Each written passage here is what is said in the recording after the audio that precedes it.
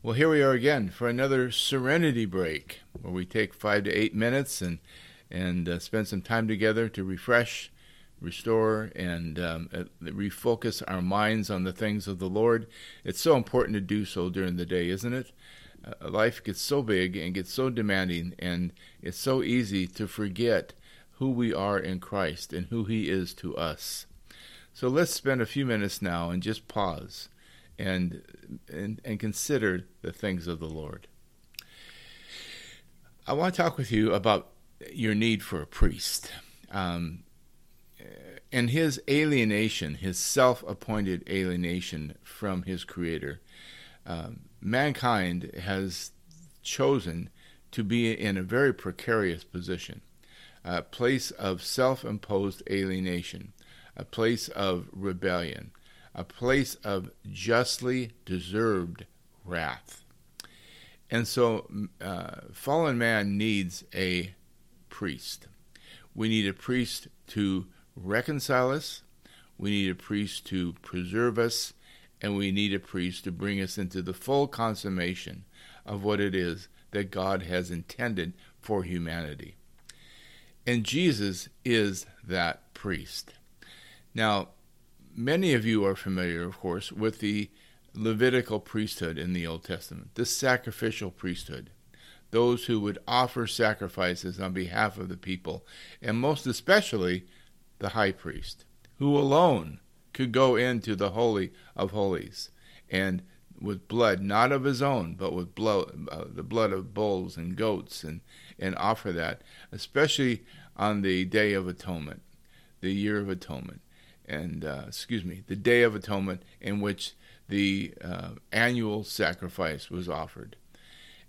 And so this was a very somber, this was a very sobering thing to recognize that we needed reconciliation. We needed it on every level. So God instituted the Levitical priesthood as a shadow, as a pointer towards Jesus and his ultimate priesthood.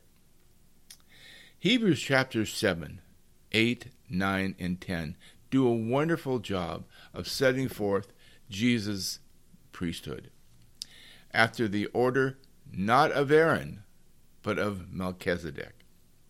And so with the coming of Christ and his priestly ministry, the Levitical priesthood reached its fulfillment. The Levitical priesthood reached its pinnacle and its fulfillment and became obsolete. So Jesus fulfilled the shadow. He became the substance. He is the reality. Now, sadly, by the 2nd century, there were those who began to reinstitute the priesthood and basilicas, or temple-like structures, and began to even reinstitute a sacrificing priesthood for the Mass. And so we've found ourselves back again diminishing the priesthood of Christ, setting aside the priesthood of Christ, and reinstituting a sacrificing priesthood after the Levitical model. It has always been the folly of church history to stop short of the glory of God and to stop short of the glory that is in Christ and the fulfillment that he is in our priesthood and in our need for a new covenant and the fulfillment that he is in that, and to revert back to a old covenant, new covenant convoluting manner, so that we have new wine being poured into old wineskins. And that's what happened when the so-called apostolic church fathers reinstituted the Levitical priesthood. Now, they didn't call it the Levitical priesthood.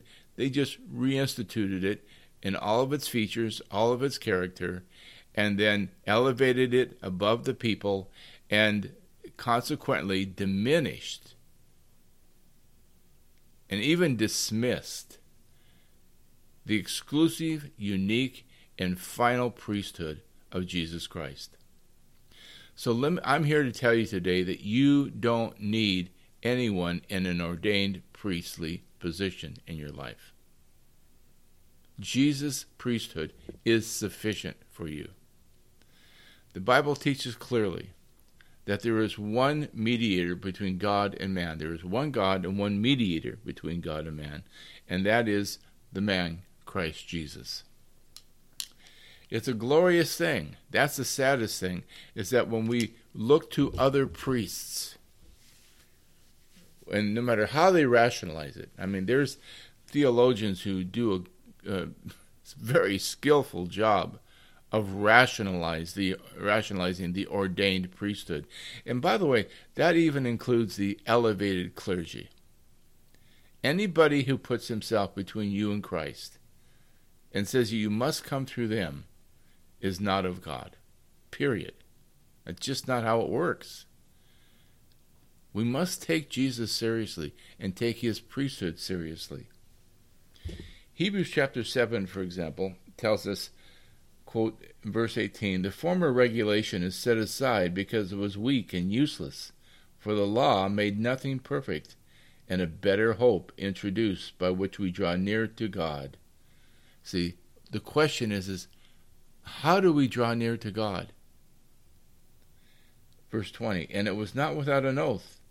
Others became priests without any oath, but he, Jesus, became a priest with an oath, when God said to him, 'The Lord has sworn, and will not change his mind. You are a priest forever.' Because of this oath, Jesus has become the guarantor of a better covenant." And then dropping down to verse 23, "Now there have been many of those priests, since death prevented them from continuing in office. But because Jesus lives forever, he has a permanent priesthood. Therefore he is able to save completely those who come to God through him, because he always lives to intercede for them." Jesus is your priest, just as he is your king and your prophet. As Lord and Savior, he holds all of these offices. We need no elevated clergy.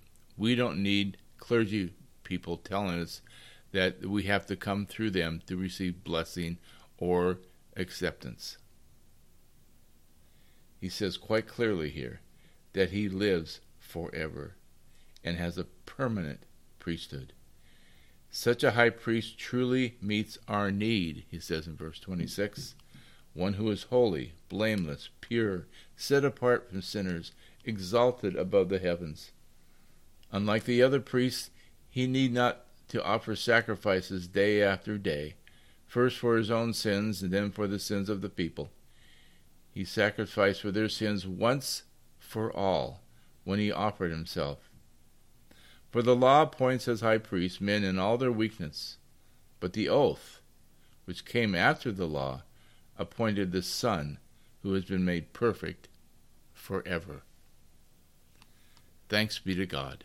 We have a high priest, and we need only to come to him and to him alone, who ever lives to make intercession for you, for both your salvation, your preservation, and one day the full consummation of all God intends for you. Amen.